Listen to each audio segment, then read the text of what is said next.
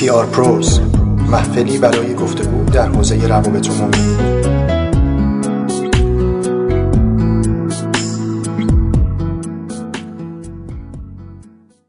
سلام، شما به اولین اپیزود از فصل 5 پادکست PR پروز گوش میکنید. سلام، مسعودم، به همراه سجاد. فصل 5 پادکست PR پروز هستیم و امیدوارم که فصل خیلی خوبی با هم دیگه پیش رو داشته باشیم. موضوع این فصلمون اسپانسرشیپ و پارتنرشیپ هست، اما فقط در رویدادهای کوچیک و متوسط علمی، فرهنگی و هنری این جنس رویدادها رو بررسی میکنیم. دلیلی که برای این کار داریم هم دو تاست. یکی اینکه رویدادهای بزرگ مثل رویدادهای ورزشی و سینمایی و موسیقیایی که تو اون چهره‌های معروف حضور دارن، همه برندها رو به سمت خودشون میکشن. خب این زیاد کار مشکلی نیست واسهشون اسپانسر پیدا کردن.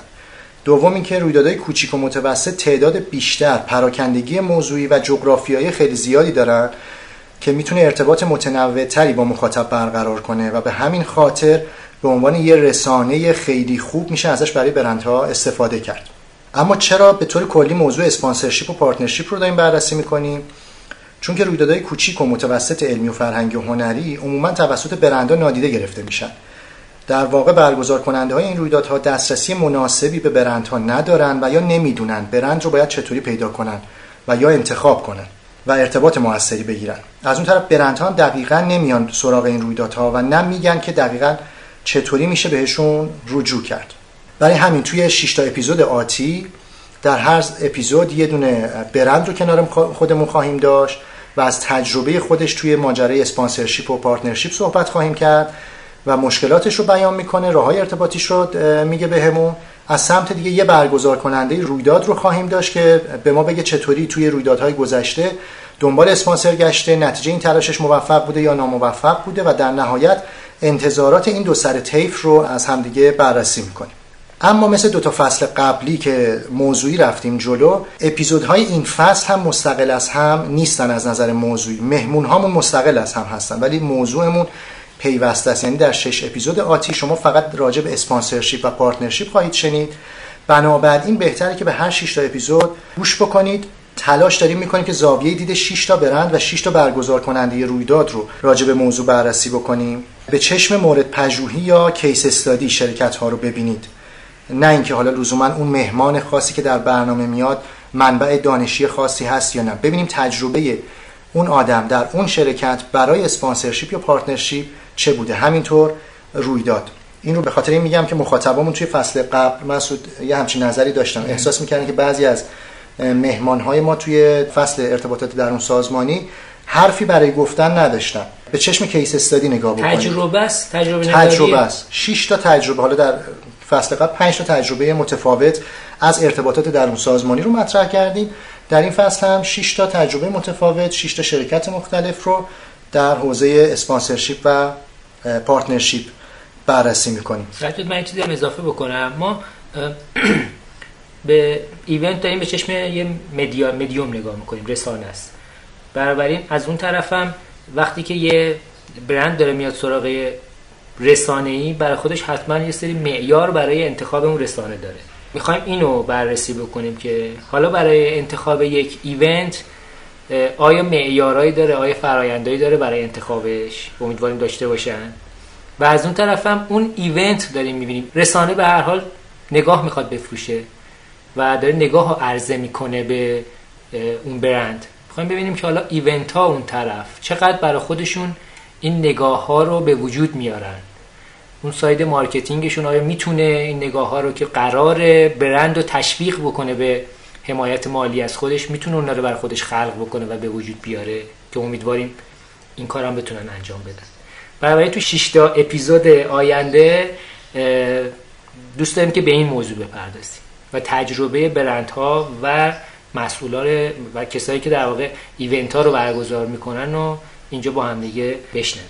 خیلی خوب، با این توضیحات طولانی امروز در اولین اپیزود از فصل 5 پادکست PR پروز با موضوع اسپانسرشیپ و پارتنرشیپ 2 مهمان عزیز داریم. علیرضا حاتمی که تا همین اواخر مدیر ارتباطات برند اسنووا بوده و امروز مشاور فولاد کبیر اصفهان هست، و از اون سمت آرش مصطفایی عزیز که مدیر اجرایی جشنواره بین‌المللی تئاتر عروسکی تهران مبارک بود. صحبت‌های ما رو با آرش و علیرضا بشنوید.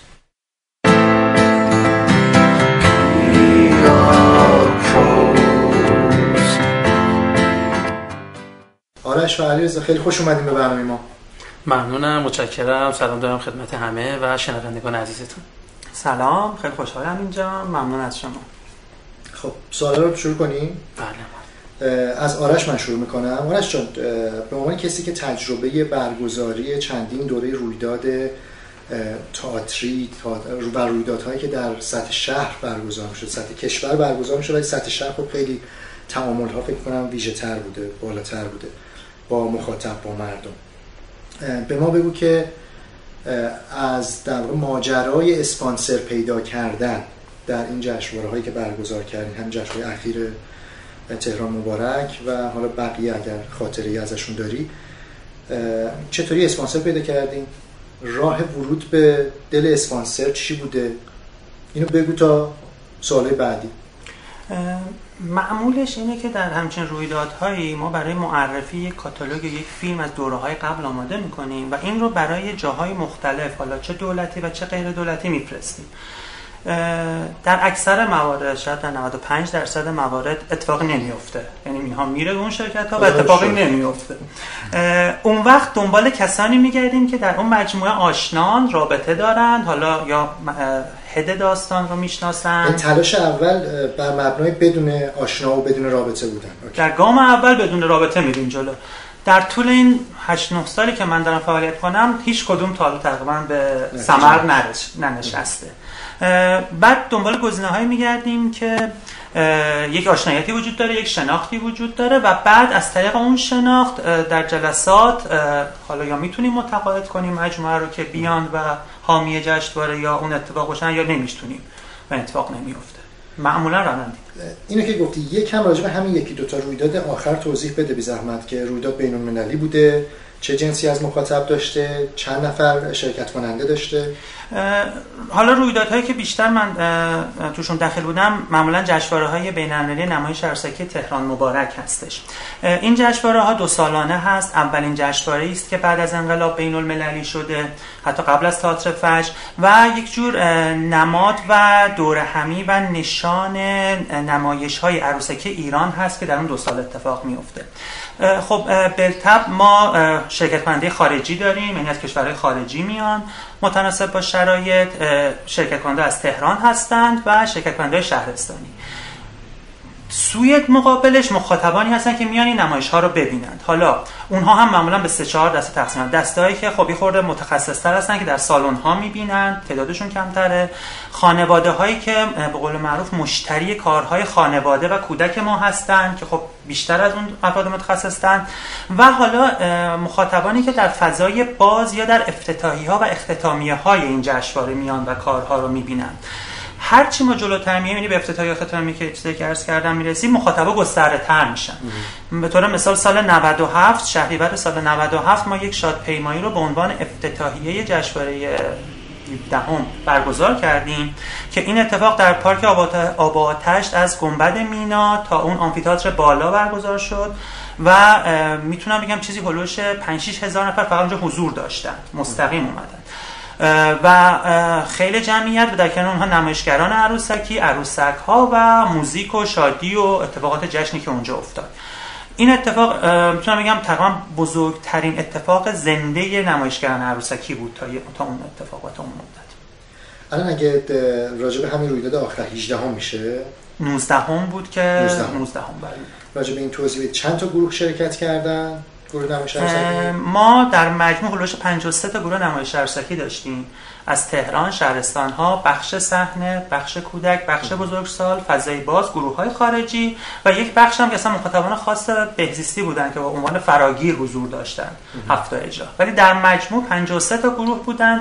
ما چیزی هولوش 1700 تا مهمون از شهرستان‌ها توی تهران تو هتل داشتیم به صورت مستقیم و خب نمایشگران عروسکی تهران که هولوش 30 خورده گروه بودن که به طور متوسط هر کدوم 10-15 تا بگیریم یه چیزی هولوش 400 خورده نفر فقط هیچ برآوردی از مخاطبای جشنواره داشتیم؟ تعدادی که اومدن دیدن کارها رو در طول از افتتاحیه تا اختتامی، حالا اونایی که مستقیم در واقع اومدن تئاترها رو دیدن، بماند اون در واقع پوشش‌های رسانه‌ای و اینا. ما بخش فضای بازمون رو خب نمیتونیم تقریبا چیز کنیم، ولی بخش صحنه‌ایمون رو میتونیم پیش بینی کنیم که چقدر بود. یعنی ما تقریبا هیچ سالن خالی نداشتیم. یعنی سالن‌های نمایش عروسکی، البته میشه گفت سالن‌های تئاتری، چون ما اتفاقا توی تئاتر شهر اتفاق افتاد. ما توی تئاتر شهر سالن کانون پرورشی، تالار مولوی و تالار هنر اجراهامون بود. سالن‌ها بین 70 تا 120 نفر گنجایش داشتن. هر اجرا دو اجرا رو میرفت حداقل، یعنی بله هر نمایش 2 اجرا رو داشت و با اون 53 تا گروه هر کدوم 2 اجرا 110 تا هول متوسط 90 تا چیزی هولوش 9000 نفر فکر کنم مستقیم توی سالن تئاتر فقط نمایش شد. بیرون هم تقریبا اگه بگیم یه همچین چیزهایی مثلا تو طول روزهای نمایش دیدن. این جشنواره 20000 نفر مستقیم کارها رو دیدن. یه بخشی رو داشتیم که هنوز به ثمر نرسیده. ما یکی از اسپانسرامون روبیکا بود. قرار بر این هست و هنوز میگم چون اتفاقی افتاده نمیدونم چقدر بشه. قرار بر این بود که فیلم‌های ضبط شده توی روبیکا به نمایش در بیاد و اونجا هم یک از طرف مخاطب عموم یک داوری بشه سر این اتفاقها و انتخاب بشه.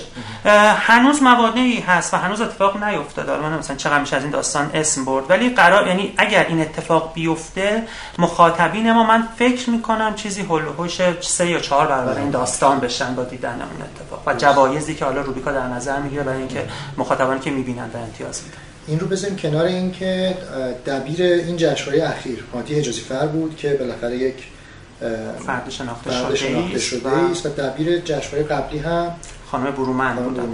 یعنی با وجود آمدن این 2 نفر بر سر هدایت جشنواره باز مشکل در اسپانسرینگ وجود داشته. دقیقاً. یعنی حتی من تو دوره آخر بخوام بیشتر بگم، حتی کسانی حالا من اسم نمیبرم اومدن و حتی تا روز افتتاحیه هم به ما قول همراهی دادن. حتی تو بعضی از بنرها و بیلبوردهای جشنواره آرمشون اومد و متاسفانه اتفاقی نیفتاد و دیگه از وسط جشنواره حذف شد. یعنی حتی ما تا اینجا هم داشتیم، یعنی که میگیم ما میریم و اتفاق نمیفته. یعنی میگم تو این دوره جشنواره تا اوایل جشنواره هم بود اسمشون توی بنرها ولی متاسفانه انجام نشد.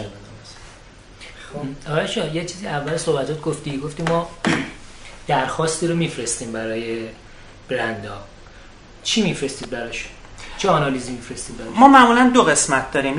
یک دفترچه است که مکتوب با عکس معرفی میشه، یک که کتابچه چاپیه و در کنارش هم یه دیویدی تصویرها و ویدیوهای نمایش‌ها و اتفاقات و امکانات تبلیغاتی که داریم.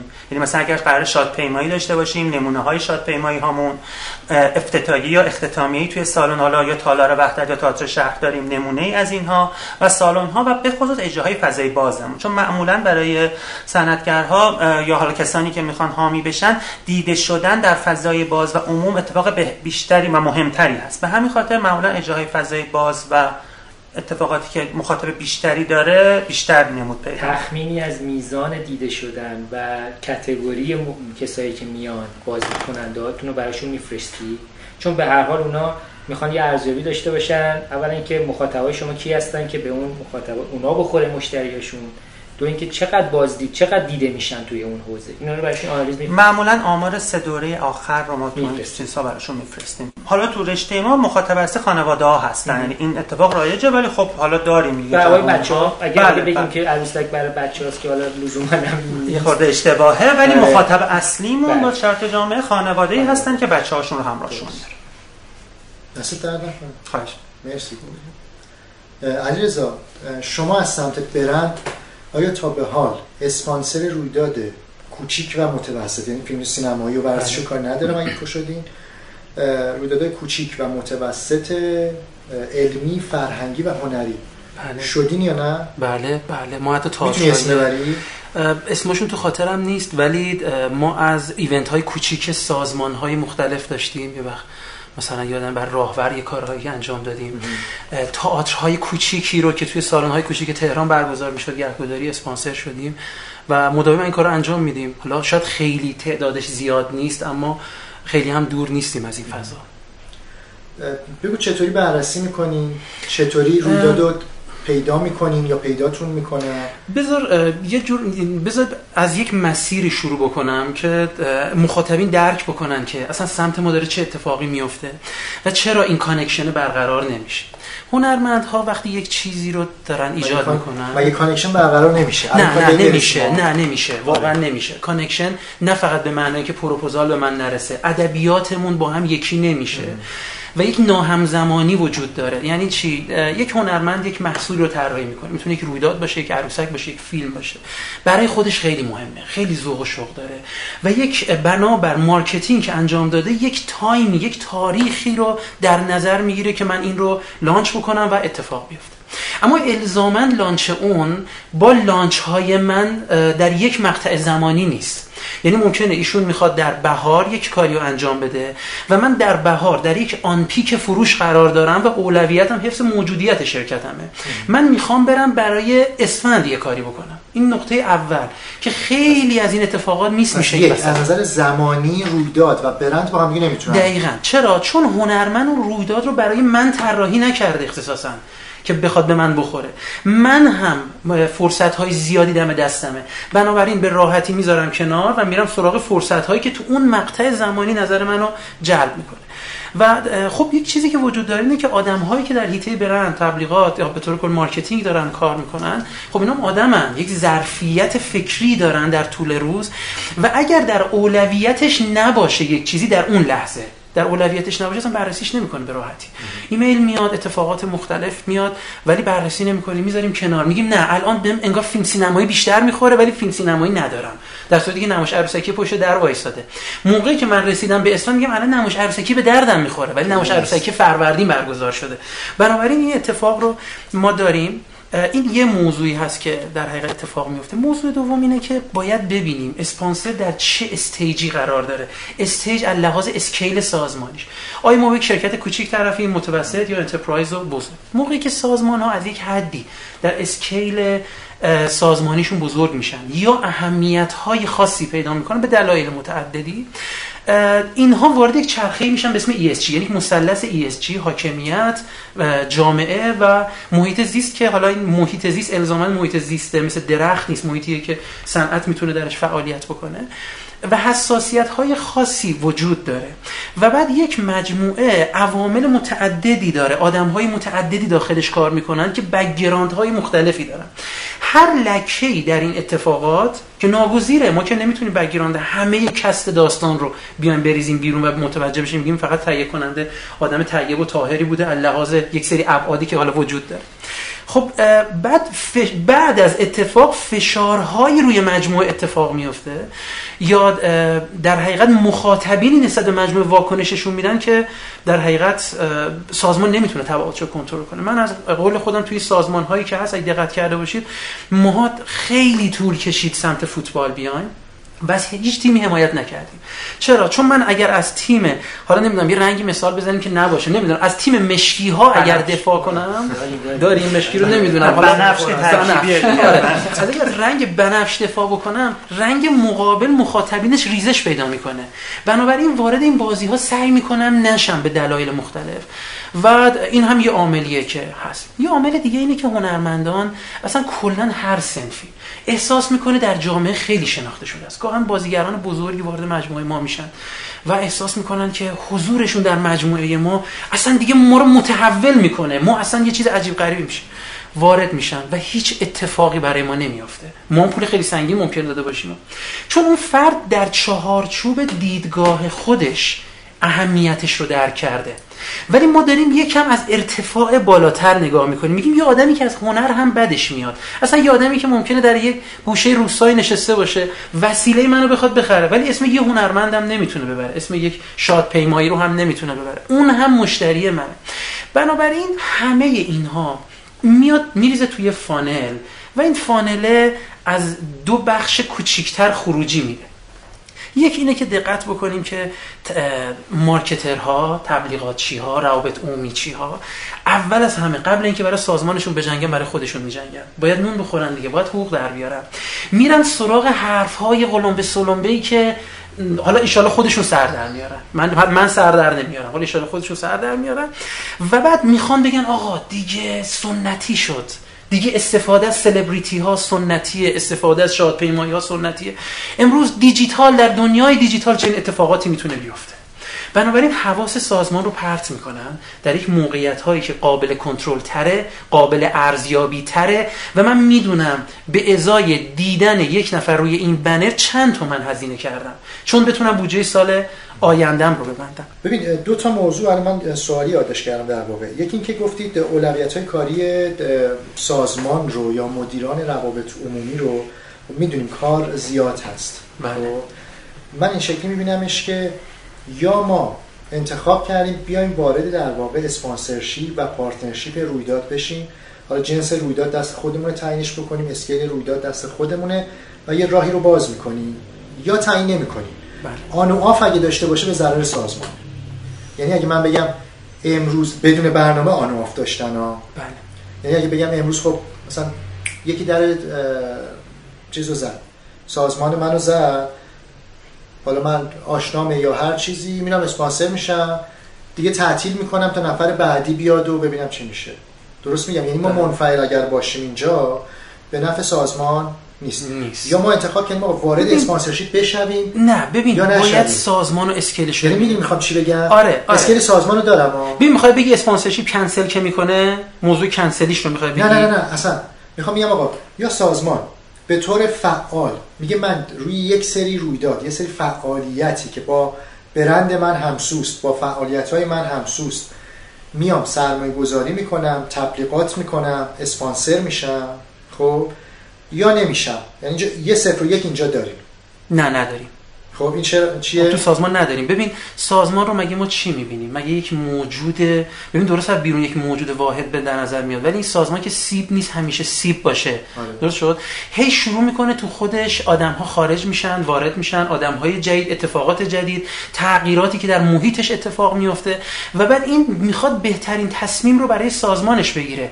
اصلا قاعده‌ای در سازمان‌ها وجود نداره. یعنی هر کسی بگه آقا ما یک پالیسی داریم، یک استراتژی داریم، یک برند داریم، امروز اینها تقریبا منسوخه. ما یک افقی داریم که سازمان در چند سال آینده باید تبدیل بهش بشه.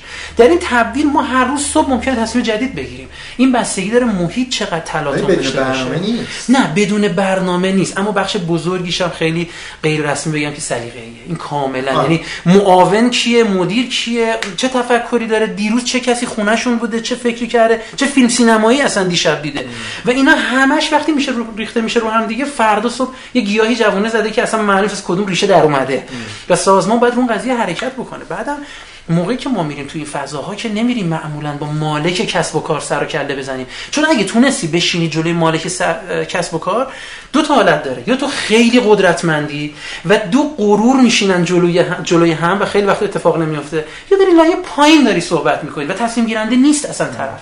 بنابراین لایه بالایی ارجاع میده به لایه پایینی، لایه پایینی ارجاع میده به لایه بالایی. توی این پینگ پونگ، این دومی رو یادم اومد همین بود، توی این پینگ پونگ هنرمند خسته میشه میگه نه این کاره نیستم. و مجموعه‌ای دارم مثلا مجموعه مختلفی هستن، میان یه پروپوزال میدن، دفعه اول نمیشه، دفعه دوم، دفعه سوم، دفعه چهارم، دفعه پنجم نیستن. در صورتی که من دقیقاً توی دفعه پنجم، یعنی 4 دفعه قبلی تازه رفتم، پختم، اهمیتشو گفتم، دیتامو جمع‌آوری کردم، دفعه پنجمی که میتونم براش کاری بکنم دیگه اون نیست و میرم سراغ یه سیستم دیگه. میگردم میگم آقا 4 دفعه پیشنهاد عروسکی اومده نشده، حالا سازمان میگه آقا من میخوام زود باش من میخوام. من میرم میگردم میبینم نیست، میرم یه سرمایه گذاری اشتباه رو یک تیم اشتباه انجام میدم. تیم با من مرتبط شده، شروع میکنه از من تغذیه کردن، ولی هنرمندی که اون 4 دفعه قبلی حقش بوده دیگه اتفاق نمیفته. بعضی کسی دیگه کاش. آره ببین هنرمندات سجاد جان یه مقدار روحیه حساسی دارن. اصلا این حساسیتشونه که باعث شده این زیبایی و لطافت رو در طول کار بتونن خلق کنن. ما تو بیزینس نمیاد زمختیم، میاد کرگدن طوریم. یکم باید صبر کنن تا سوزن این آمپول وارد پوست این کرگدن بشه. ولی اگه شد این کرگدن دیگه تابع اون ماده‌ای که داخلش تزریق شده. یه ماجرا اینجا وقتیه که مثلا دارم میگم در برفرض اسنووا ما تا به حال کار عروسکی نکردیم، حالا در حوزه کار آرشینا میگم کار عروسکی نکردیم، مثلا شناختی نداریم از این فرآیندها و از کارا و اینا. بعضی رو مثلا آرش مصطفایی میاد باید بکاره. بله. خب یه فرایندی رو مثلا ما میتونیم تعریف بکنیم یا نه. یعنی بگیم آقا مثلا آرش تو امروز اومدی، برفرض منی که اینور میز نشستم من میفهمم متوجه ماجرا هستم، اما برفرض به 1 سال زمان نیاز دارم. بله. به این جشنواره تو امروز من نمیرسم. قطعاً واسه 2 سال دیگه ولی میتونیم روش کار بکنیم. بله. فکر میکنم این خیال تیم‌های مثلا آرش مثلا راحت میشه که میگه آقا من باشه اسنووا یا ایکس و ایگرگ رو ندارم. بله. ولی فکر کنم یکی از مشکلات امروز اینه که این صحبت هم حتی منتقل نمیشه بین 2 تا تیم. یعنی ما زمان میخوایم. ببخشید یه جای دیگه هم هست، ما میگیم آقا ما شناخت رو داریم، سازمان هم امروز تقریبا آمادگیش رو داره، یعنی از صفر نمیخوایم چیزی رو بسازیم، فراینده یه جاهای جلو رفته، آشنایی وجود داره. اینجا مثلا ما برفرض حالا 1 ماه 2 ماه یه جلسه میدونی باز دوباره زمان نیاز داریم، واسه این داره اتفاقی میفته یا نه اینجا باز چیز باز ماجرا؟ ببخشید من همه ی حرفاتون رو قبول دارم ولی یه باگی وجود داره، مخصوصا در جبه این استمراره. ایونت ها و اتفاقات بزرگ معمولا اتفاقات وابسته به دولت و حاکمیت هستند و عدم ثبات مدیریت وجود داره. یعنی شما اگه ببینید که به جشنواره امسالتون نرسید، جشنواره 2 سال بعد قابل پیش بینی نیستش که دبیرش کیه، مدیرش کیه، کی قراره کار بکنه، مثلا کی قراره شروع بشه. این عدم ثبات و عدم استمراره همینطوری که می‌بینید مثلا 3 دوره مثلا جشنواره ارسکی خانم برومند بودن، بعد یه دوره اصلا یک فرد دیگری بوده، بعد دوره 19 هم مثلا هادی جزیفر بوده، الان برای دوره 20 هم که قرار سال بعد شهر برگزار بشه هیچ چی مشخص نیست. یعنی این اتفاق توی این رویدادهای اینجوری یه جوری نشد. درسته هنرمندا ظریفن، یه خورده ناامیدن، حتی امید به اتفاق مثلا 6 ماه دیگه همه اینها رو درست کنن، ولی توی یه همچین اتفاقاتی اصلا متاسفانه امکان برنامه‌ریزی بلند مدت وجود نداره. یعنی این رو هم ببینیم سر این اتفاقا. من یه راه حلی اگه بخوام بگم، حالا راه حل که نمیشه بگم این باگ کجاست. خب هنرمندا زبانشون هنریه، تکلیف معلومه. خب واقعا هم خیلی از هنرمندا دوست ندارن با بیزینس‌ها سر و کله بزنن، اصلا خوششون نمیاد از این جلسات و اتفاقات. یک نفری رو که فکر میکنن مورد اعتماده میگن فلانی فلان شرکت آشنا داری، میگه بله من دارم، رفیقم اونجا یکی از مدیران ارشد اون سازمان. 99% این اتفاق میفته بر مبنای آشنا. بر مبنای آشنا. خب حالا تا اینجا گفته من دارم. تو این مملکت این شکلی که همه یه سرهنگ آشنا دارن و یه وکیل آشنا دارن و یه فلان آشنا دارن، فقط نمیدونن چرا وقتی زنگ میزنن گوشیشون رو بر نمیدارن. خلاصه این اتفاق میفته و میان داخل سازمان ما. چطوری میان داخل سازمان ما؟ یک رفیقی داره توی لایه‌ای از سازمان، هیچ تصمیم گیرندم نیست، تصمیم سازم نیست. فلانی مدیر این کار کیه، مدیر فلانجا چیه. و شرکت‌های بزرگ اسکیلاشون انقدر یه جوریه که خود ماها وقتی می‌خوایم به یک ایمیل بزنیم الان نمیدونیم داستان طرف چه شکلی رفته، بالاتره یا پایین‌تره، باید چطوری ایمیل بزنیم. میاد وارد سازمان میشه و شروع میکنه مذاکرات غیر رسمی قبل از نقطه تصمیم گیرنده. و چون صاحب کار نیست و میخواد به هر قیمتی اون کار رو بگیره، چون کارهای هنری گم قیمتش و طرف میتونه پورسانت خوبی داخل داستان بگیره و هر کسی رویداد هنری ببخشید این صحبت یعنی رویداد هر رویداد هر هنری ها گنگ‌ترن، ارزش گذاری برای اتفاق هنری سخت‌تر از اون علمی یا ادبیه. اونا یه چیزی دارن که رجوع کنن. دقیقاً مثلا نمیشه تابلوی آقای ایکس استاد فلانی رو بگی اینقدر رنگ برده، اینقدر بوم برده، اینقدر وقت برده، پس اینقدر تومنه. نه تا یک قیمتی داره. به هر کسی یک قولی میده و وقتی به هر کسی یک قولی میده اصطلاح ما اینه که بازی رو کثیف کرده. به من تصمیم ساز که میرسه اولا من 100 حرف مختلف دارم و اینقدر تو سازمان این قضیه پیچیده که اگر من اوکی بدم رو داستان میگن خب اینم تو همون بازیه، من سعی میکنم از حاشیه خودم رو بکشم کنار. بنابراین این واسطه ها سخته. معمولا من خودم کسانی رو تایید کردم که خود نفر اصلی مذاکره کرده، اومدن نشسته گفتم آقا کست کیه فلانه، اتفاقات چیه فلانه، همه چی رو درک کردم، بهش گفتم حالا بهم زمان بده، بذار برم حرف بزنم ببینم میشه یا نمیشه. ولی واسطه اگه اینو بهش بگم اصلا کوتاه نمیاد، میگه نه این حاتمی هم این کاره نیست، میره سراغ بعدی و بازی رو بدتر میکنه، اینقدر میچرخونه این بازی رو تا نابودش بکنه. ماشین باگه ها دقیقاً این واسطه رو داره. این به خاطر این نیست که ما تو سازمانامون شفاف نیستیم؟ چرا؟ ولی سازمان ذاتاً نمیتونه اینقدر ترانسپرنت باشه. ما هنرمندامون مارکتینگشون باید این در حد این که آقا من الان یه رویداد دارم، میخوام بدونم که مثلا در اسنووا یا در فولاد کبیر اصفهان که شما هستی، من به مارکتینگ رجوع کنم، هیچ کس هم نمیشناسم، تو هم نمیشناسم اونجا. بله. من الان بیام به مدیر مارکتینگ رو پیدا کنم، بهش نامه بزنم، درخواست جلسه بکنم، یا اصولا یا مدیر روابط عمومی، یا نه هیچ کدوم از اینا نیست، من برم سراغ مثلا مدیر عامل مستقیم، حالا یا آشنام یا چیزی. این به نظر من هیچ قانونی نداره که اصلا بخواد نوشته شده باشه. کلهم یه ابهام نانوشته است، نه فقط در مورد شرکت‌های شما. من میدونم شرکت‌های که خیلی امروز سنگ روابط عمومی یا ارتباطات رو به سینه میزنن در اکوسیستم استارتاپی و اینا هم ندارن. من سایتاشون قبل از این ماجرا دیدم. اینا موقع واسه اسپانسرشیپ، پارتنرشیپ اصلا هیچ راهی معرفی شده یا نه؟ ببین حداقل از سمت شرکتی که من توش بودم نه همچین چیزی تا حالا وجود نداشته. ولی مرسی که اینو شفاف. آره خیلی شفاف میگم، خیلی چیز مشخصی وجود نداره. ولی اگرم واقعا کسی بخواد کار کنه یه مقداری باید مارکتینگ هم بکنه. اصلا من میگم معمولا این بازاریا دیدین چه شکلی ان، موقعی که میخوان به یکی بار بدن روز اول پا میشن میرن دفترش میگن بشینیم با هم یه چای بخوریم. دفعه اول من نظرم من یعنی وقتی نگاه میکنم کسانی رو بهشون اوکی بودم که دفعه اول پا شده اومده گفت آقا حاتمی اومدم ببینمت، یک گپی با هم بزنیم، 5 دقیقه وقت بده، بالاخره 2-3 روز این ور اون ور وقت دادیم. مگه میشه ما وقت اصلا نداشته باشیم؟ نشستیم گپ زدیم، اول رفیق شدیم، من فهمیدم طرف مقابلم قابل اعتماده. وقتی قابل اعتماده موضوع رو هم بررسی میکنه با اولویت بیشتر. این واقعیت شما الان برادرتون بهتون مراجعه بکنه با اولویت رسیدگی میکنید یا همسایه‌تون، درسته دوتا رو میشید ولی برادرتون در اولویت. این موضوع رو باید داشته باشید. روز اول برامون میان یه پروپوزالی میارن، حالا معمولا بعضیشون کامل‌تر کس نوشته شده، اتفاق دسته‌بندی مخاطبین، تاریخ برگزاری، بعدم اون صفحه آخر هزینه‌هایی که اتفاق میفته. خودتون جای ما، مثلا طرف مقابل جای ما چه فکری باید بکنه؟ من روزانه مگه هم یه پروپوزال دارم؟ من 100 تا پروپوزال دیگه هم دارم. من با کسی کانکت میشم که خودش رو بشناسم. یعنی من خواهش میکنم آدمایی که میخوان رویداد برگزار کنن خودشون بیان. بعد از این سمت موافقی که مثلا آرش مصطفایی اگه آدم کار درستی در سمت رویداد میتونه رویداد رو 0 تا 100 ببره جلو، اما نسبت به هادی حجازی فر کمتر شناخته شده است.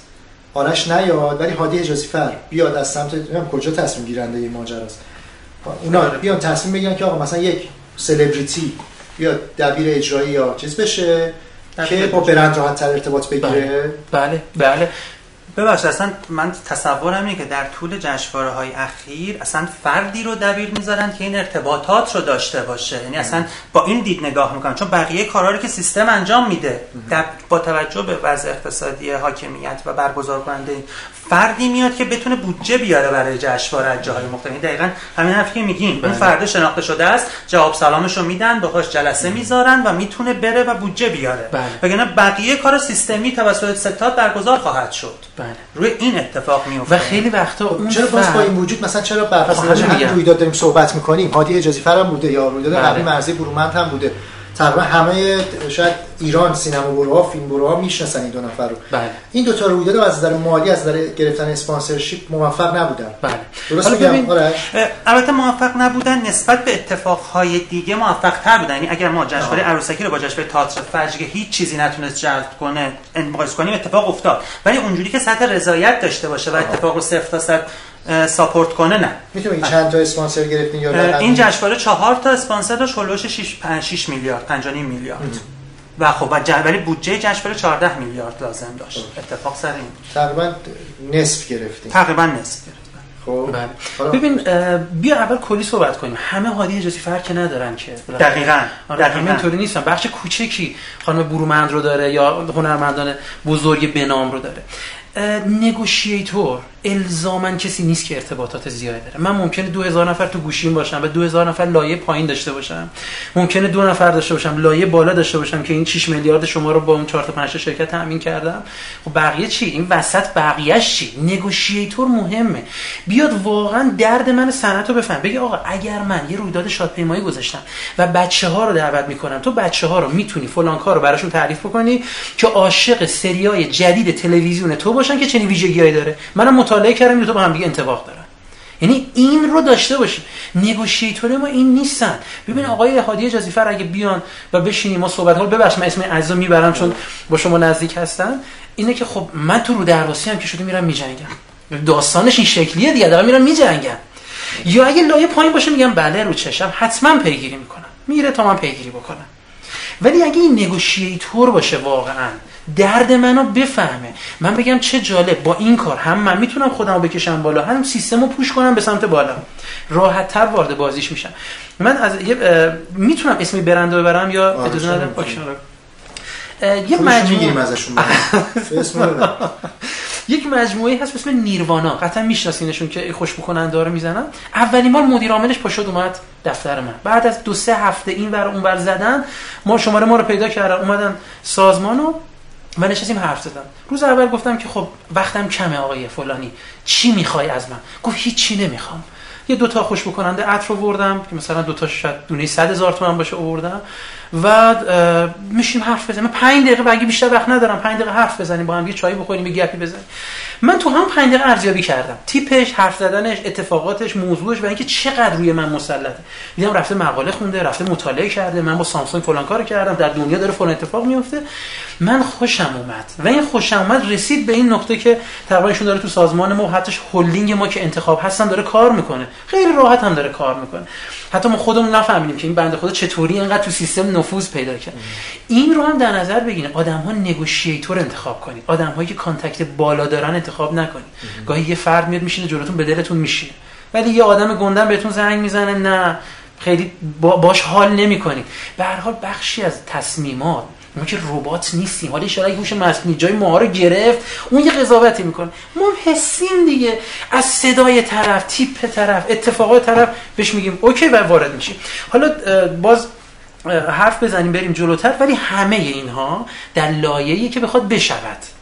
حالا میتونیم بریم جلو بگیم آقا چرا طرف کنسل میکنه، چرا اصلا اتفاق نمیفته. مثلا شما من میگی آقا چرا این اتفاق نیفتاد، من اصلا نمیدونستم چه اتفاقی داره میفته. یعنی یه رویداد با این عظمت، من اولین بار بود که این فیلم رو دارم تو گوشی نگاه میکنم، اصلا نمیدونستم، در جریان این موضوع نبود. فیلم شادپیمایی که الان آرش نشون داد. آره، چون احساسات در رویدادها رو هم غلیان میکنه و تمام چهارچوب فکری برگزار کننده رو پر میکنه. میگه عالیه، میترکونه کشور. نه، به خدا نمیترکونه، اصلا نمیترکونه. من با این یا جامعه مخاطبش رو میترکونه، ولی من برند یه سایدی وایسادم که فقط دارم جای خودم رو نگاه میکنم، هر جای خودش. آره، بعد یه قانون ساده وجود داره، مخاطب ناراضی همه جا حرف میزنه، اما مخاطب راضی هیچ جا حرف نمیزنه، بنابراین وایرال نمیشه، منم درگیرش نمیشم. خب من تو این فاصله شم کم یه چیزی تو ذهنم صورت بندی میکردم. ما داریم در مورد چی صحبت میکنیم؟ ایونت و اونور اسپانسر برند. مگه غیر از اینه که ایونت یه میدیومه، رسانه است؟ علیرضا میخوای یه رسانه واسه تبلیغات انتخاب کنی، چیکار میکنی؟ فرآیند نداری میگه. چطوری میری مثلا سراغ دنیای اقتصاد؟ چطوری انتخابش میکنی؟ برای چی انتخابش میکنی؟ چرا جهان صنعت انتخاب نمیکنی؟ چرا خبر فوری انتخاب نمیکنی؟ بله بگم الان. آره ببین رسانه چی داره میفروشه؟ رسانه نگاه داره میفروشه. غیر از اینه اقتصاد توجهه. رویداد داره نگاه میفروشه. بله. 2 تا سمته. یک، شما چجوری دارید میرید نگاه جذب میکنید؟ اون سایدتون شاید نمیبینید. هادی حجازی فرد دارید میارید بره چی بفروشه؟ چیزی شما جذب کردید. من یه بیلبورد دیدم در مورد تهران مبارک، تهران یا تهران مبارک، یه بیلبورد دیدم، نمیدونم جای دیگه هست یا نه، یه دونه سر صیاد دیدم. نگاه چقدر جذب کردید که داری میری سراغ علیرضا یا واسش داری پروپوزال میفرستی؟ برند بیزینس میخواد دیده بشه، میخواد بین جشنواره شما و مثلا والیبال نمیدونم چی یکی رو انتخاب بکنه. برای مارکتینگ ها خیلی مهمه. BTL این دقیق تو د پوینت میزنه به مخاطبش، خیلی براش مهمه انتخابش. شما چه نگاهی جذب کردید یا شما اون طرف چه فرآیندی دارید برای این؟ بله. خیلی راحت میگی میگه آقا دنیای اقتصاد نه این یه مثلا حتی بیلبورد من یه گزارش دیدم زده بیلبورد 4 راه فلان فلانجا اینقدر دیده میشه در روز. خب برای ما خیلی مهمه دیگه. چاره فلانجا کجاست؟ مثلا بیلبورد تو بلیاس همت مدرس. آره اونجا زده بود آقا روزی فکر میکنم حدود 500 خورده هزار نفر دیده میشه. خب آقا من یه بودجه محدود دارم یا همینو میگیرم بسته برام. بله انتخاب داره. شما چیکار میکنید؟ ببین یه چیزی رو تفکیک کنیم و اونم اینه که دیده شدن همه چیز نیست. ما وقتی میایم تو مدل BAV میگیم این دیده شدن یه شاخصه، نالج یه داستانه، انطباق یه داستانه و تفاوت و تمایز یه داستانه دیگه. یک سری برندهای مثل اسنووا یا فولاد کبیر اصلا نیازی به دیده شدن ندارن. اینو به اندازه کافی دیده شدن، یعنی درصد دیده شدنشون از یه حدی که هر کاری کنی دیگه به راحتی بالا نمیره. باید چیکار کنه؟ باید موج بده به اتفاقات و این موج رو با رسانه میخواد بده. رسانه منظور دیده شدن نیست چیزی که نه حالا بهتون میگم نگاهه. ببین این اسمه، این اتفاقه، این که لوگوی من پایین تهران مبارک مثلا بخوره چشمه. توجهو بگیر. ببین یه قانونی وجود داره تو ارتباطات، توی اصلا کلا ارتباط شناسی میگه طرف بعد از 7 بار دیدن یک پیام دیگه سر میشه نسبت به اون. یعنی شما هر چی هم جلوی چشتون باشه دیگه نمیبینید. من یادتونه قدیما یه دختر بچه‌ی خوشگلی میذاشتن توی بیمارستان، عکسش بود که هیس میگفت، دستشو گرفته بود جلوی بیتش. الان دیگه نمیبینید ولی هست، اگر بگردید هنوز جلوی چشتونه ولی نمیبینیدش چون خیلی دیدینش. پس اون دیده شدن به ما کمک نمیکنه. چه اتفاقی میفته؟ شما گفتید رسانه دیده شدن میفروشه. رسانه، من یه نقطه نظر دیگه ای دارم. رسانه دیده شدن نمیفروشه. مرداک میگه رسانه وحشت میفروشه، رسانه ترس میفروشه و آدم‌ها ترس رو میبینن. الان رسانه فلان خبر بزنه امروز 400 در کشور اضافه شد، چیکار کنم که ساخته شد؟ اصلا خبر رو نمیخونید ولی بگه یه صد فلانجا در فلان روستا احتمال خراب شدنش وجود داره، شما سریع خبر رو میخونید دیگه اصلا نمیدونید روستای کجاست، چه اتفاقاتی. چون توجه رو عطف به اون ارزش‌های خبری روی ترس سوار میکنه. این رو میگه. آفرین. بنابراین رسانه‌های بزرگتر و سازمان‌های بزرگتر دنبال اتفاقات شاد وقتی میرن که بخوان برندشون رو، محبوبیتش رو افزایش بدن، یعنی لاولی برندش بکنن. ولی امروز در ایران اکثر صنایع درگیر ماهیت وجودی خودشونن، باید موج ایجاد بکنن. یعنی امروز متاسفانه در یه سری سایت های مختلف میان قیمت ها رو طرف دستی 10 تا آگهی ماشین میزد میبرد بالا که ماشین خودش رو بفروشه، حواسش نیست سر بازار چه اتفاقی میفته. خب این رو باید ببینیم. اینی که این دیده شدن تنها باشه من کمکی نمیکنه، مگر اینکه این دوستانی که رویداد رو میخوان برگزار کنن یه تیمی میارن.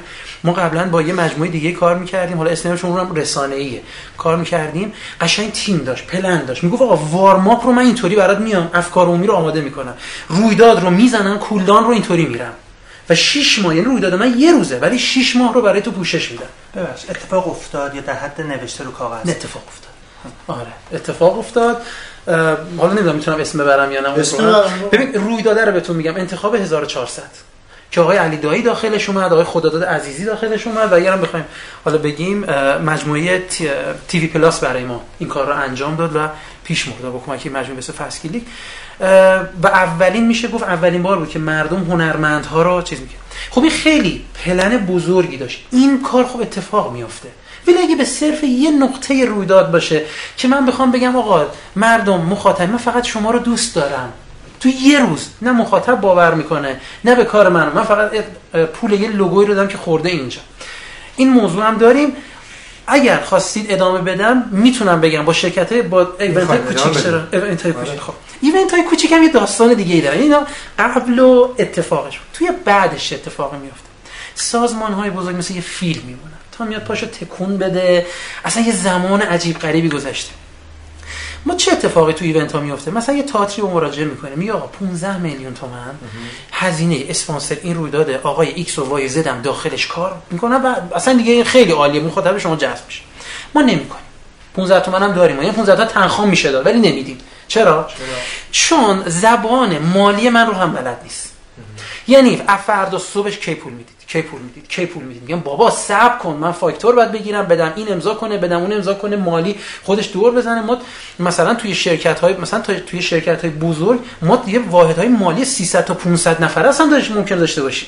صبر کن تا پولت رو بدم. و چون این مشکلات کوچیک رو مغز منه، من میگم آقا بهتر انجامش ندم، خودم هم راحت کنم. میگن یه نه بگو، نوم خودت راحت کن.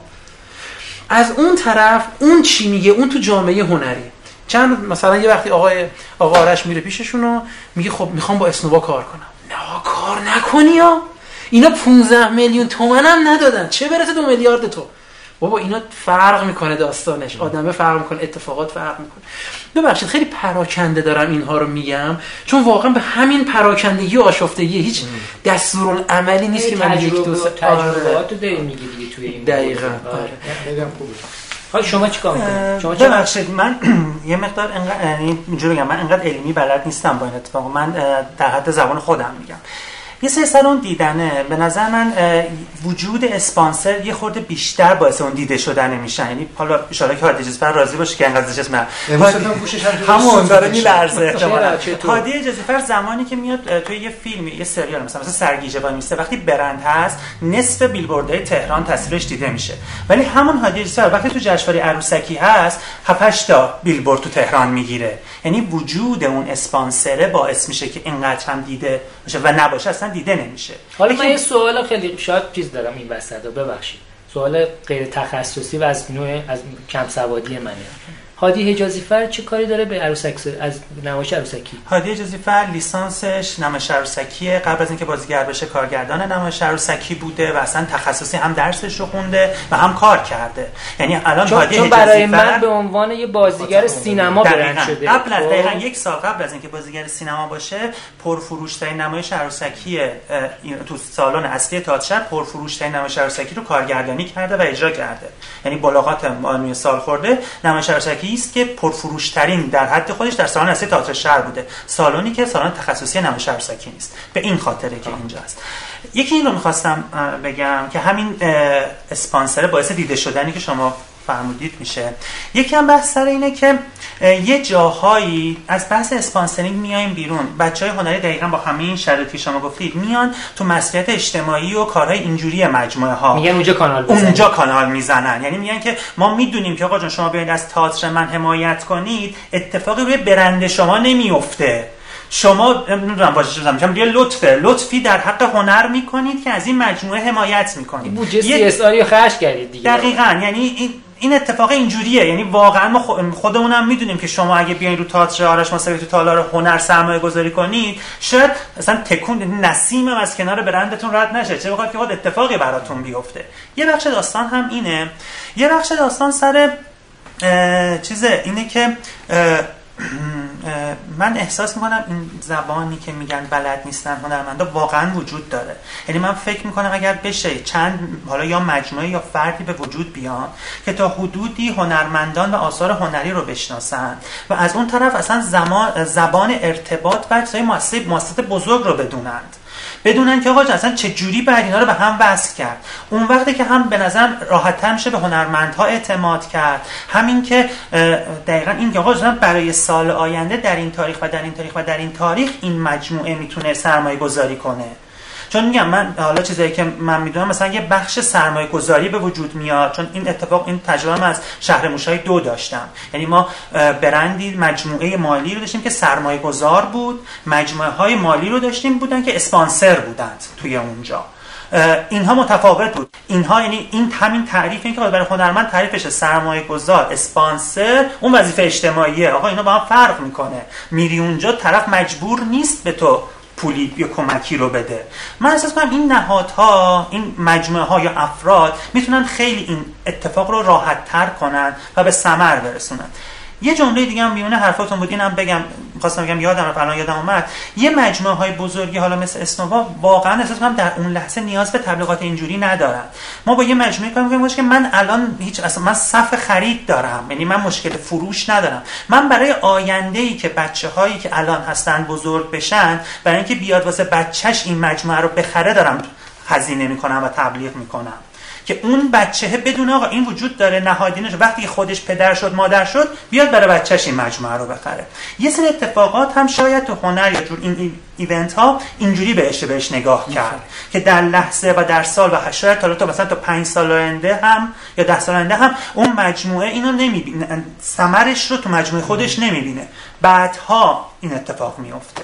که میگم به نظر من اون فرد یا نهاد مورد اعتماد صنعت یا اون سرمایه‌گذار بهترین گزینه است برای برقراری این ارتباط ها و این دیالوگ ها.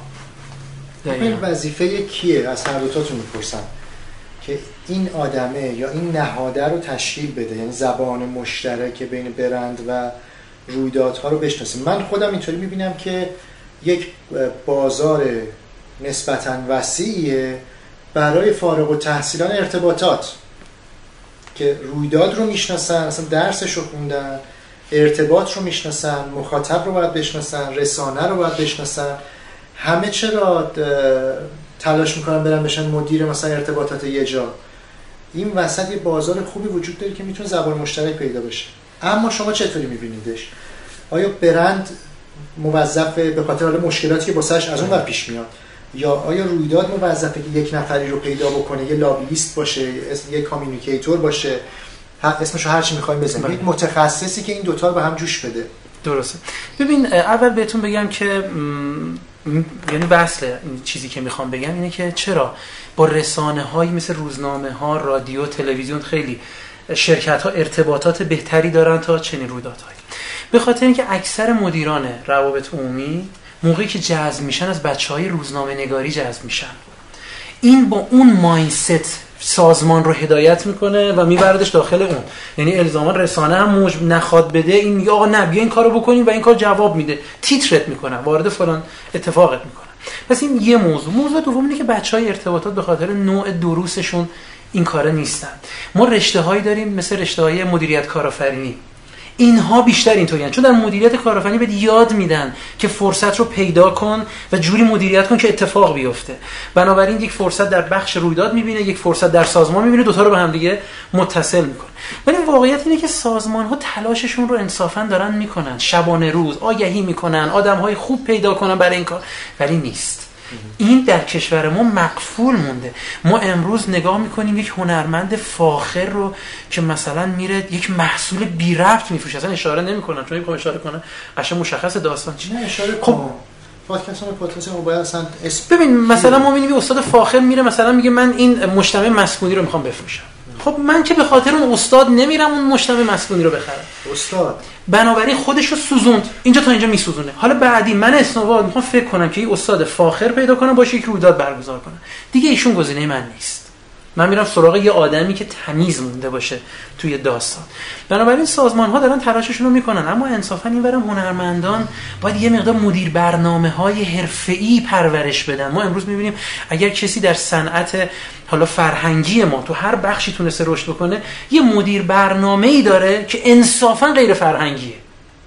یعنی یه آدم پولکیه که نگوشیشن رو خوب بلده. این آورده کنار خودش، گفته روحیه هنرمندیش از من، خلق فرصت از من، فروش فرصت از تو. مگه ما یه مغازه میزنیم فروشنده استخدام نمی‌کنیم؟ چرا یه هنرمند فکر میکنه اگه یه مغازه زد نباید فروشنده داشته باشه؟ خب فروشنده ایجاد بکنید. یعنی صنف سوم میخواد، نه سمت ماست نه سمت هنرمنده، صنف سوم. میگم کی مسئولشه؟ هیچ کس. خود جامعه مشکلات داری. صاحب مسئله مسئولشه. صاحب مسئله بخش ساید هنره، بیزینس که داره کارش میکنه. یه چیزی من یه دفاع کوچولو بکنم. این حرف درسته، ولی من کلیتش میگم یه سیستم بینارشته‌ایه یا اینکه یک مجموعه متشکل از چند تخصص، یعنی تخصص ارتباطات، تخصص بازرگانی و تخصص هنری. اینها در کنار هم میتونن این مجموعه رو انجام بدن. بهتون حق میدم که بگیم مسئولش هنرمندان، ولی راستش بخواید من احساس کنم که صنعت نقش بیشتره، چون این اول باید مورد اعتماد صنعت باشه و بعد هنرمند. نه نمیگم مسئول هنر، بیزینس شما یعنی کامیونیتی شما، منظورمه مسئله سمت کامیونیتی شماست. یعنی ممکنه خودتون بیاید اصلا بگید ما احساس ضعفش مال ماست، من علی حمید فلان اصلا روحیه یه بیزینس فروش نداریم، اما ممکنه حسن حسین که اونم هنرمندن ولی شم فروش دارن که خیلی دیدیم بین خودمون. من خودم دوست دارم نقاشه داره با گالریای دنیا کار میکنه، بلده باهاشون بفروشه، بلد هم نقاشیشو میکنه، تابلوشو میکشه، هم داره میفروشه به گالری دارا. یه ذره بلده. شاید کارش شاید مثلا نسبت به هم دوره خودش تاپ نباشه هنرش، اما میفروشه اون رو. بچه‌ای هستن چند که پله جلوتره. آره، یعنی میخوام بگم که بین کامیونیتی خودتون شاید باید اون نهاد و اون آژانس و اون چیزو برای خودتون چون هم زبون شما رو خیلی خوب میفهمه، چون شم فروش هم ممکنه داشته باشه، بتون با بیزینس کار بکنه. مثلا من تا حدی باهات موافقم. اینجا مسئولیت برندها رو من نمیخوام نادیده بگیرم، به خاطر اینکه اینورم یه لود کاری ایجاد میشه اگر اون آدمه اون نهاد نباشه. نمیگم نهاد، اصلا آدم. خب نهاد به معنای یک تشکل از دو سه نفر، یه انتیتی ممکنه حالا آدم متخصص، یک نهاد متخصص. همونطور که علیرضا گفت یه لود کاری اینور ایجاد میشه واسه برند. آقا یه دفعه 500 تا تقاضا میاد، این 500 تا تقاضا رو اصلا برند نمیتونه بررسی بکنه. اما اگر این آدم متخصصه اینور باشه که حالا هم برند کمک کرده این تربیت بشه به نظر من، هم جامعه، یعنی این دوتا برند که مسئله فرآیند خودشو داره قطعا داره. میخوام بگم اون دید بیزنسیه، اون دید صنعتی از سمت برند اصلا میاد، اون دید هنریه و رویداده از سمت بچه‌های میفروشه برند هنری میاد. یعنی میاد پیش علیرضا میشینه مثل همون نیروانا. خب میاد میشینه 5 دقیقه تموم میکنه علیرضا. اون نیروانا هم اگه اشتباه میگم بگو علیرضا، مدیر عامل مستقیما بله مالک کسب یعنی اینکه بیزنس رو میشناسه. اتفاق استثناها رو به نظرم بذاریم کنار. استثناها دقیقاً مثل اون دوست نقاش شما، مثل این اتفاق استثناست که راهش رو به هر طریقی پیدا میکنه و میرسه. اگر بخوایم یه نسخه کلی و یه راهی که به نظر من بشه سریعتر هم بهش برسیم، من به نظرم پیشنهاد، یعنی چیزی که تو ذهن من میاد که اینها مشاورین مورد اعتماد اون حالا بیزینس یا اون صنعت کسی که پول دارند، چون تا این افراد هنری بخوان جمع بشن، اعتماد ایجاد کنن، کار کنن، من فکر کنم یه بازه 10 ساله طول میکشه تا این اعتماد ایجاد بشه بین صنعت. ولی وقتی که این چند نفر مورد اعتماد، حالا من اسمش رو مشاور اون مجموعه صنعتی یا نهاد مالی باشن، اتفاقا شاید تو 2-3 سال خیلی ران بشه و محصولای بهتری بده. این نظر شخصی من. یه چیزی هم هست، آدم‌های مورد اعتماد به محض اینی که ببینید من اینو غیر رسمی بهتون میگم و هر کسی هم از دید رسمی ما حذف نمی‌کنیم. نه یعنی میگم یعنی نوشته مدونی وجود نداره، کتابی به چنین چیزی اشاره نمیشه و من هم در حیطه دانش و تجربه خودم میگم. یعنی ممکنه کسی تجربه دیگه بگه آ نه حاتمی اشتباه میکنه. مسئله اینه که یعنی موضوعی که مسئله رو بتونیم یه جوری راه حل براش پیدا بکنیم و اونم اینه که آدم مورد اعتماد به محض اینی که اولین قرارداد بزرگ رو در این حیطه بنویسه دیگه مورد اعتماد نیست، چون معلوم نیست چیزی گرفته یا چیزی نگرفته. بنابراین آدم‌ها از قراردادهای بزرگ یا فرار میکنن یا چند امضاش میکنن. مثلا میگه آقا این قرارداد رو میخواید با آقا آرش به عنوان یکی از بزرگترین هنرمندان و معروف‌ترین هنرمندان ایران ببندید. میگیم بله میخوایم ببندید. بسیار خب 15 نفر امضا کنن. تهش هم حاج آقا حتما امضا بفرمایند که مسئولیتش با من نباشه. خب حالا گرفتن 15 تا امضا کار حضرت فیله. پروژه رفت یه سال دیگه کنسل شد، به هم خورد تا برسه سال بعد بگیم آقا دیدید فرصت از دست رفت. سازمان گفت بله. خیلی خب حالا این آقا رو بیاردش غیر رسمی با حاج آقا مذاکره بکنن، کار جمع بشه بره جلو. همیشه این دیگه. ولی من نمیتونم اینا رو بیام به سمت بیرون سازمانم بگم ببین تاش من آبروی سازمان دستمه. من نمیتونم بگم آقا حاج آقا نه میگن آقای اینطوریه داستانش اونطوریه داستانش. حالا مثلا حاج آقا یکی دیگه زیر گوشش خونده، نفر 14 یه چیزی گفته، یا ما تا اومدیم 13 تا امضا بگیریم، به خدا تو سازمان بزرگ اتفاق میفته 14 عوض میشه. 14 میگه نه من اصلا ز کلش رو قبول ندارم، بریم از اول امضا بگیریم. ما میام به طرف چی میگیم دیگه، جواب نمیدیم. هنرمند ناامید میشه، میگه سازمان جواب ما رو نداد. متاسفانه هیچ شرایط نرمال و کلاسیک و مکتوب و علمی در حال حاضر تو ایران نداریم که شما بگیم که روی این ساختار روی این چارت میرین جلو، حالا 2 سال بعد جواب میگیریم، چون 2 سال بعد اون فرد اولی که تایید کردش نیست که میخواد ادامه بده، عوض شده، حالا یا بالاتر یا پایینتر جدی. بخاطر به نظرم اصلا نمیشه با 2 تا 3 تا 4 تا برسیم. صحبت داریم از سمت شرکت‌های اسکیل بزرگ، شرکت‌های خیلی بزرگ مثل اسنووا، مثل فولاد کبیر اصفهان داریم میبریم جلو. از این سمت توی رویداد هم یکی از بزرگترین رویدادهای هنری رو انتخاب کردیم. یه چند تا پله بیایم پایین‌تر. وضعیت توی برندهای کوچیک و رویدادهای کوچیک‌تر چطوریه؟ اونجا هم دوباره همین در واقع ماجرا رو داریم. خب بالاخره خیلی طبیعیه که اگه من یه رویداد بزرگ دارم یا یه هنرمند شناخته شدم، دوست دارم با یه برند بزرگ کار کنم. یا اگه یه برند بزرگم، قاعدتا با یه رویداد کوچیک نمیخوام ببندم. من رویداد بزرگتری میبندم که حالا بالاخره حداقل 500,000 نفر، 1 میلیون نفر ببینن منو. خب من احساس میکنم که خیلی اتفاقا این وسط وجود داره. یعنی رویدادهای کوچیکتری که اتفاقا برند بزرگ به دردشون نمیخوره. برندهای متوسط و کوچیک به دردشون میخوره. برندهای متوسط و کوچیک هم هزینه رویدادهای خیلی بزرگ رو نمیتونن بدن. قطعا مثلا سمت یه رویداد سینمایی، مثلا یه شرکت کوچیک در 15 نفره نمیتونه بره، مگر اینکه حالا یه پولی پشت باشه که ما نمیتونیم، چون اتفاق میفته داریم. اتفاق کاملا درسته. اینی که میگین چند درصد، عدد رسمیش تو عدالت الان بین 10 تا 20%. یعنی کسی که میتونه یک اسپانسر چیزی رو عددی رو بیاره، خیلی راحت مدیران مالی و چیزهای نهادهای دولتی میگن بین 10 تا 20% بهتون میدیم که کسی بتونه این قرارداد بده. شما فکر کنید بر 100 میلیون 10 میلیونه طرف چقدر بعد از ارتباطاتش و روابطش و اینها بذاری که تازه رسما بگم به 10 تومن میده. تازه این جایی که دولت داره میده، اون نمایشه و اینا که خیلی کوچیک‌ترند و اصلا چیزی نمیده. معمولا خود کارگردانش میره دنبال اتفاق، مثلا کسی رو به این شغل به این عنوان نمیاره که بچه کست میخوره. دقیقاً همون چیزی که شما گفتید. دقیقاً اتفاق میفته. موضوع بالاخره هست دیگه، این واسطه ها، پول ها، اتفاقات کوچیک، اون سبی اطلاعی ما، یه فضای به هم ریخته‌ای که همونطور که در حقیقت آرش در حقیقت تاکید کرد روش اینه که هیچ راه حل کوتاه مدتی وجود نداره، هیچ دستورالعمل نوشته شده‌ای وجود نداره.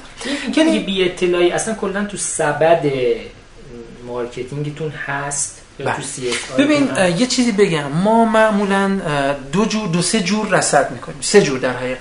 یک نرم افزارهای سوشال لیسنینگه، رصد میکنیم، بعد این برامون دسته‌بندی میکنه، بعد نگاه میکنیم یه کلمه جدید اضافه شده، میریم کلیک میکنیم ببینیم چه اتفاقی توش افتاده. خب از اونجایی که رویداد هنوز داره تو مرحله پرزنته و اتفاقی نیفتاده، یا اگه برگزار کرده بدون حاشیه برگزار کرده، خب هیچ چیزی وایرال نشده که بشینه تو چیز. چون حالا اصطلاحی دوستی داریم جمله میگه، درست و غلطش با خودش میگه که یه هنرمند بدون حاشیه یه هنرمند مرده است. اسم این دوستتون نمیخواد ببرید؟ آره چون ممکنه یه هنر بده این جمله اصلا زدیخش اشتباهه، بعد مثلا بنده خدا چیز بشه. ولی یک این داستان ما تو سوشال لیسنینگ نگاه میکنیم و خب نمیبینیم، همه راضی بودن، تو تهران برگزار شده، ما هم که شرکت نکردیم، ما صبح سر کار بودیم اصلا و اتفاق نیفتاد. موضوع دوم، موضوعی که از طریق افراد معتمد میاد. افراد معتمد، ببین معتمد که به معنای آدمی نیست که نمیدونم با خدا باشه، مثلا از خدا یک پیامی رو برام آورده باشه، شناس هر دو طرف میشناسیم. آدم خودشناس هم به مرور خب منفعت خودش رو میبینه، هیچ چیزی مجانی نیست. میگن حتی خدا هم روزی رو مجانی نمیده، یه 24 ساعت ازت میگیره یه روزی بهت میده. بنابراین چیزی رو میده که منفعت خودش درونش تعریف شده باشه. خب این دو موضوع سوم چیزیه که خود ما به صورت شخصی میچرخیم و این شخصی های ما، حالا شاید الگوریتم های به خصوص شبکه‌های اجتماعی اینطوریه که تو چیزایی که بیشتر میچرخیم رو نشون میده. یعنی ما هی داشتیم توی بحث مثلا روزنامه و رسانه تیپی میچرخیدیم، بعد این اکسپلور ما پر شده از این یه رویدادی یه جا دیگه اومده، من دیگه سنسی نسبت بهش ندارم، مثلا نمیبینمش بخواد اتفاق بیفته. این رو هم داریم دیگه. ولی خب مثلا واقعا ما توی اسنوبا تلاش کردیم ایمیلمون رو در دسترس قرار بدیم، تلفنمون رو در مثلا من یه شماره‌ای دارم که تقریبا اکثر دوستانم همون یه شماره رو دارن، من مثلا همون یه شماره رو کلا چیز دارم، ولی خب مثلا آقا آرش هم نداره، منم مثلا یه رویداد دیگه منم نتونستم اطلاع رسانی کنم که آقا حداقل پروپوزالاتون رو بدید من بیارم رو میز.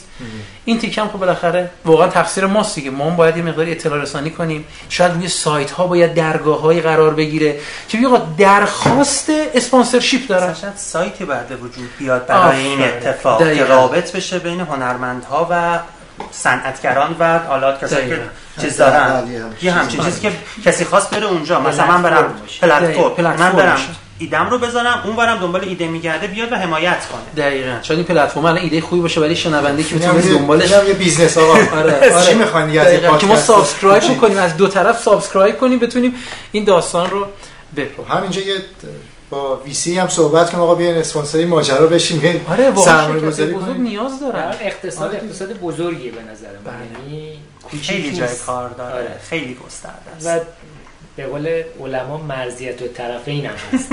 به نفع دو طرف. هم هر دو طرف. یعنی من فکر میکنم که اصلا اینو بیاریم تو حوزه CSR. هنر، کسی که دیگه میدونه وضعیت هنر مملکت چطوریه دیگه، ما به شدت نیاز دارن که ازشون حمایت بشه، حمایت خوبم بشه.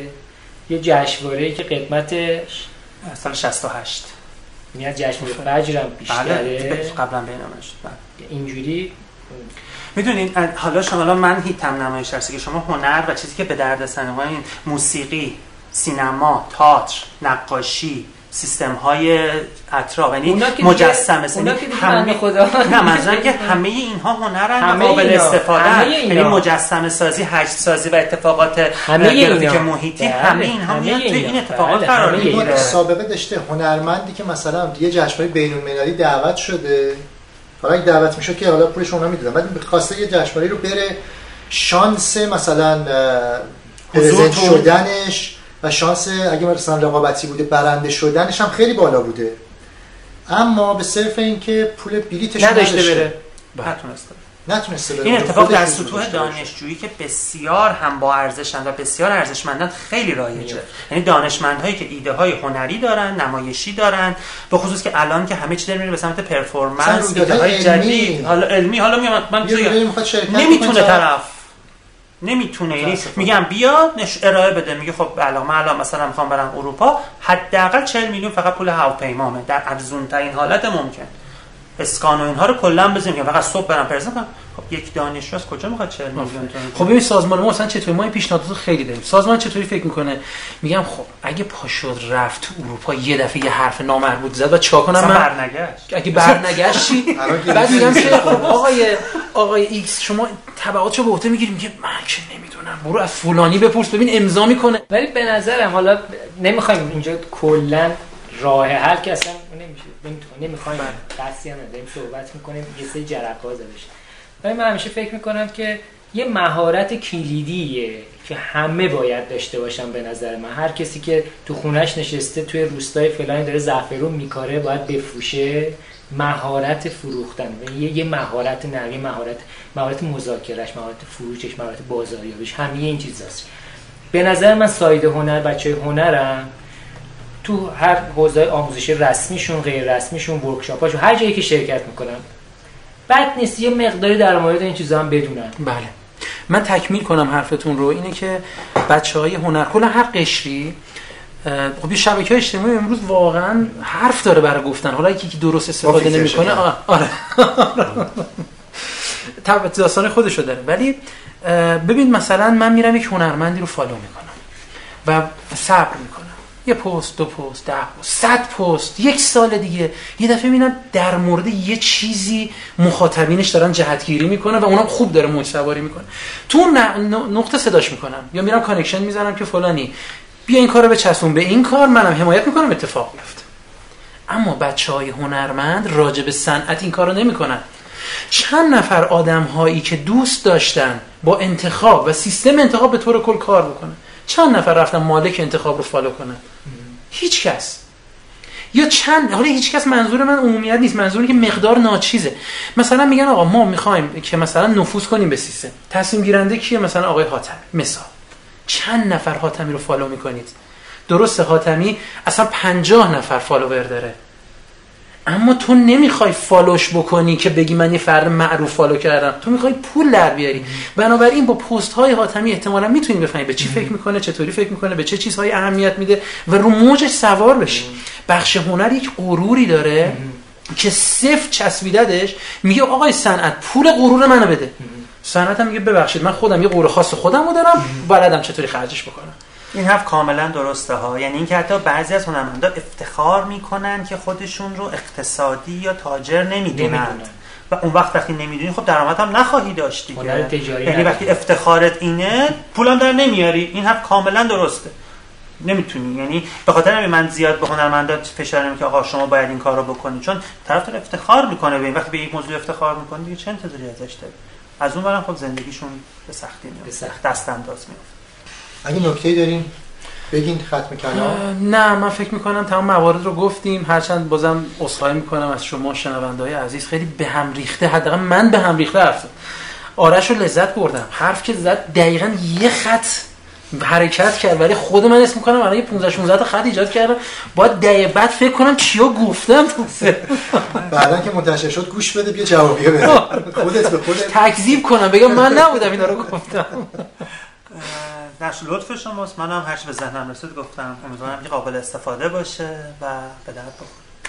مرسی از شما، مرسی از وقتی که گذاشتید. مرسی عزیز. من علاوه بر اینکه از بچه‌ها استفاده کردم بحث خوبی بود، فهمیدم که هادی اجازی فر بک‌گراند عروسکم. آره منم نمیدونستم. من فقط یه نکته کوچیکم، خیلی از بازیگرهای ما نمایش عروسکی خوندن یا کار می‌کردن، یعنی خانم سعادت، خانم معتمداری یا حالا آقای تخصصی، یعنی خیلی از حتی مثلا میگم آره خیلی ها تو زیزیگولو بوده اصلا جدا از اون بازیگرم اونجا، ولی کلا تحصیلاتشون و کارگردانی‌هاشون و تئاترایی که کار کردن اینا، یعنی میخوام بگم که خیلی از بازیگرانی که در گذرها جدیدها درآمدن رشته تحصیلشون و کار قبل بازیگرشون نمایش عروسکی بود. اینا تبلیغاتی گفتم فقط واسه نمایش عروسکی اون ابتدای انقلاب و بعد از انقلاب خیلی فکر کنم قوی‌تر بود. نمیتونم بگم، شاید بیشتر نمیشد، ولی صفای سینمایی که واسه کلاه قرمز واسه کارتون یادمون نمیره، ما رو بزرگ کردن. کلا نمایش عروسکی رشته‌ای است که از قبل از انقلاب راه افتاد و بعد از انقلاب فرهنگی ادامه پیدا کرد. الان خب فوق لیسانس داره دانشگاه تهران تدریس میشه توی رشته نمایش عروسکی و خب نسبت به بعضی از گرایش‌های دیگه، حالا امیدوارم دوستان از من ناراحت نشن، مثل کودک نوجوان یه خورده مبتنی بر علم و مرتبط باش کشورهای خارجه، یعنی نهادهای مثل یونیما که تو ایران کار میکنه و ارتباط دارن این ارتباط رو حفظ کردن، به همین خاطر هم تکنیک وارد شده و هم نگاه، به خاطر همین نسبتا بچهای بروزتر و با ارتباط تری هستن. من از مهدی مجیدی هم تشکر میکنم. فکر کنم برای اینکه ما بتونیم این دیدار امروز و این گفتگوی امروز داشته باشیم، یه چیز در حدود 3-4 ماهه که ما در تماسیم، هی داریم صحبت میکنیم که بالاخره امروز اتفاق بیفته. خیلی ممنون از همگی. جای خودش هم خالی بود. آره ان شاء الله تو برنامه‌های دیگه حتما از حضور خودش مستقیم استفاده میکنه. البته اون پشت ما رو میبینه، صدای ما که داره میشنوه. ممنون از مهمونای عزیز علیرضا و آرش مصطفایی، خیلی ممنون. مرسی. ما یه گفتگوی این بعد از در آخر برنامه داریم. شما رو به خدای بزرگ میسپارم. ممنون از لطفتون. به همچنین.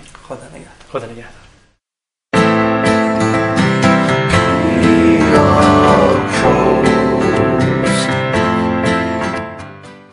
خب امیدوارم که تا اینجا بحث خسته نشده باشید. با هم دیگه تجربه علیرضا از اسنووا که بودش و الان مشاور فولاد کبیر اصفهانه و آرش مصطفایی دبیر اجرایی جشنواره تهران مبارک بودیم و شنیدیم. خب تو اپیزود اول دیدیم که تقریبا این طرف تو ساید برند اون فرایند و ساختاری که برای انتخاب رویدادها باید وجود داشته باشه نیست. به هر حال تجربه علیرضا رو گوش کردیم با هم دیگه. اون طرفا توی بخشی که در واقع ایونت ها داره اون بر شکل میگیره و انجام میپذیره، اون طرفا اون حوزه بازاریابی و اون مخاطب سازی که در نهایت باید برند ترغیب کنه برای اسپانسرشیپی، چیزی به چشم نخورد. حالا امیدواریم که توی اپیزود بعدی و توی تجربه‌های بعدی که قراره بشنویم و همونطوری که سجاد تو اول این اپیزود گفت، اینا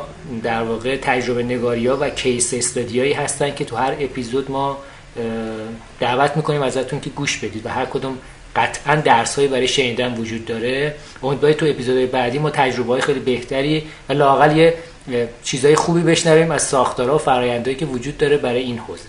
نظراتتون رو راجع به این اپیزود و به طور کلی پادکست پی آر پروز توی اینستاگرام ما، لینکدین و توییتر میتونید مطرح بکنید. ما حتما میخونیم، جواب میدیم، صحبت میکنیم با هم.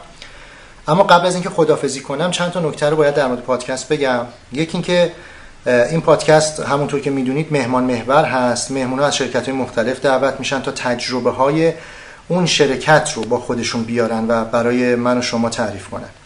به همین خاطر ما با سطح دانش اون فردی که در واقع دعوت میشه به برنامه زیاد کاری نداریم. سطح دانشش بسیار واسه ما مهم هست و اهمیت داره، اما با اون فرد با اون سطح دانش زیاد کاری نداریم. شرکت و تجربه واسه ما اهمیت داره. بنابراین من و مسعود هم قرار نیست که اینجا دانش خودمون یا تجربه خودمون رو لزوما در حوزه روابط عمومی یا ارتباط سازمانی به رخ کسی بکشیم. نشستیم داریم در مورد تجربه یه شرکت، در مورد یک موضوع خاص صحبت میکنیم. موضوع دوم اینه که برخی از مهمانای ما متاسفانه با وجود قبول دعوت و صحبت‌های ابتدایی که واسه حضور تو برنامه باهاشون انجام میدیم و حتی جابجایی زمانی که ما تو اپیزودامون داریم تا اون مهمون خاص بتونه تو برنامه حاضر بشه، دقیقه 90 دست ما رو تو پوستگردو میذارن، حتی جواب تلفن هم نمیدن. از اونجایی که این پادکست عموما میزبان مدیرای روابط عمومیه، برای عزیزان این حوزه اصول و قواعد رفتار اجتماعی خیلی خیلی مهمه.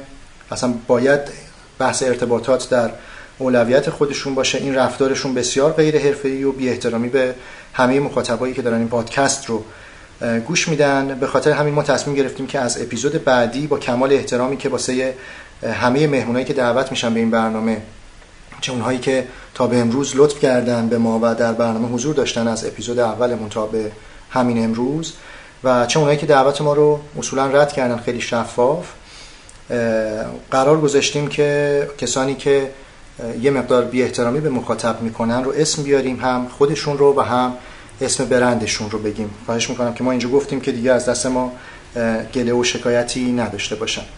زیاده حرفی نیست. من و مسعود تا اپیزود بعدی شما رو به خدا میسپاریم. روزتون خوش. خدا نگهدار. PR پروز، محفلی برای گفتگو در حوزه روابط عمومی.